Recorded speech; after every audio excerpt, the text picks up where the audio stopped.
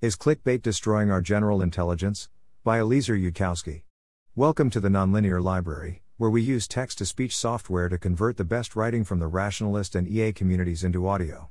This is Clickbait Destroying Our General Intelligence? Published by Eliezer Yudkowsky on the Less Wrong. Cross-posted from Facebook.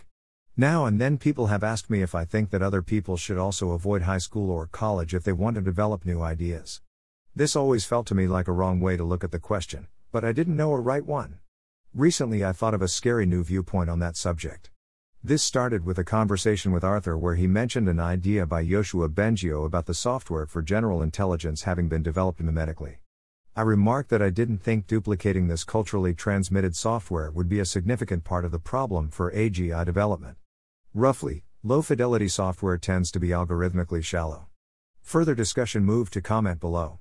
But this conversation did get me thinking about the topic of culturally transmitted software that contributes to human general intelligence. That software can be an important gear even if it's an algorithmically shallow part of the overall machinery. Removing a few simple gears that are 2% of a machine's mass can reduce the machine's performance by way more than 2%. Feral children would be the case in point. A scary question is whether it's possible to do subtler damage to the culturally transmitted software of general intelligence. I've had the sense before that the internet is turning our society stupider and meaner. My primary hypothesis is the internet is selecting harder on a larger population of ideas, and sanity falls off the selective frontier once you select hard enough.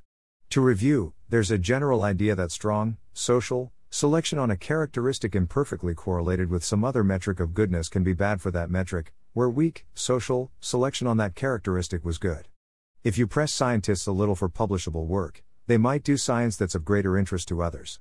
If you select very harshly on publication records, the academics spend all their time worrying about publishing and real science falls by the wayside.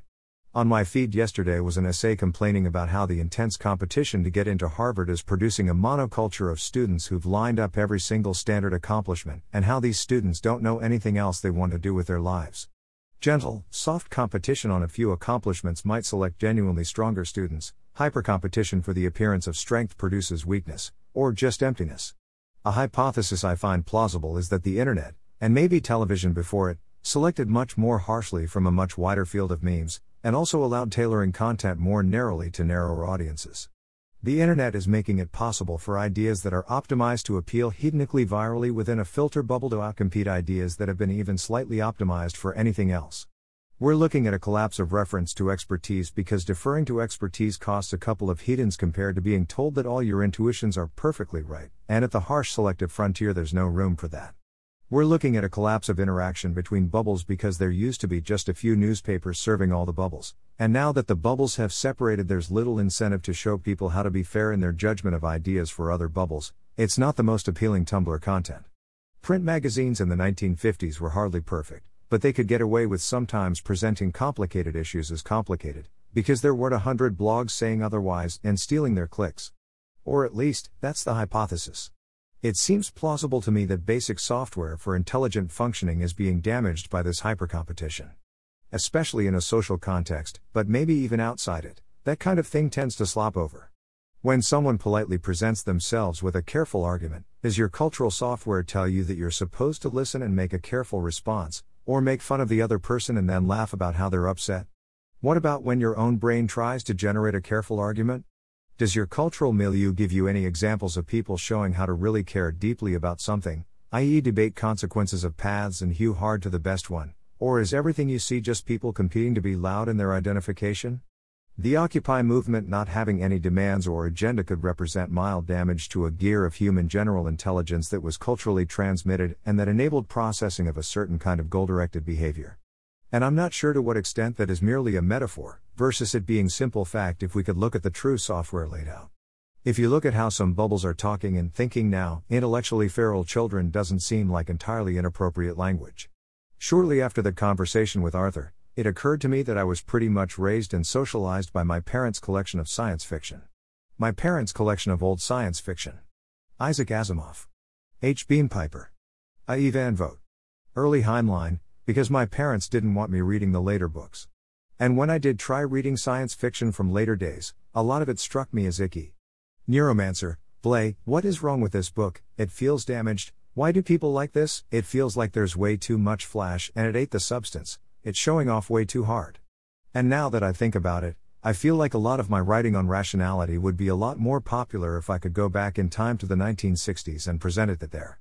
12 Virtues of Rationality is what people could have been reading instead of Heinlein's Stranger in a Strange Land, to take a different path from the branching point that found Stranger in a Strange Land appealing. I didn't stick to merely the culture I was raised in, because that wasn't what that culture said to do.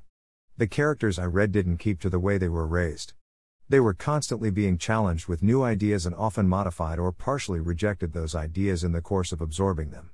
If you were immersed in an alien civilization that had some good ideas, you were supposed to consider it open-mindedly and then steal only the good parts. Which kind of sounds axiomatic to me? You could make a case that this is an obvious guideline for how to do generic optimization. It's just what you do to process an input. And yet when you encounter a different way of thinking, judge it open-mindedly and then steal only the good parts is directly contradicted by some modern software that seems to be mimetically hypercompetitive. It probably sounds a bit alien or weird to some people reading this, at least as something that you'd say out loud. Software contributing to generic optimization has been damaged. Later the internet came along and exposed me to some modern developments, some of which are indeed improvements. But only after I had a cognitive and ethical foundation that could judge which changes were progress versus damage. More importantly, a cognitive foundation that had the idea of even trying to do that. Tversky and Kahneman didn't exist in the 1950s, but when I was exposed to this new cognitive biases literature, I reacted like an Isaac Asimov character trying to integrate it into their existing ideas about psychohistory, instead of a William Gibson character wondering how it would look on a black and chrome t-shirt. If that reference still means anything to anyone. I suspect some culturally transmitted parts of the general intelligence software got damaged by radio, television, and the internet, with a key causal step being an increased hyper-competition of ideas compared to earlier years. I suspect this independently of any other hypotheses about my origin story. It feels to me like the historical case for this thesis ought to be visible by mere observation to anyone who watched the quality of online discussion degrade from 2002 to 2017. But if you consider me to be more than usually intellectually productive for an average Ashkenazic genius in the modern generation, then in this connection it's an interesting and scary further observation that I was initially socialized by books written before the Great Stagnation. Or by books written by authors from only a single generation later, who read a lot of old books themselves and didn't watch much television. That hypothesis doesn't feel wrong to me the way that you just need to not go to college feels wrong to me. Thanks for listening. To help us out with the Nonlinear Library or to learn more, please visit nonlinear.org.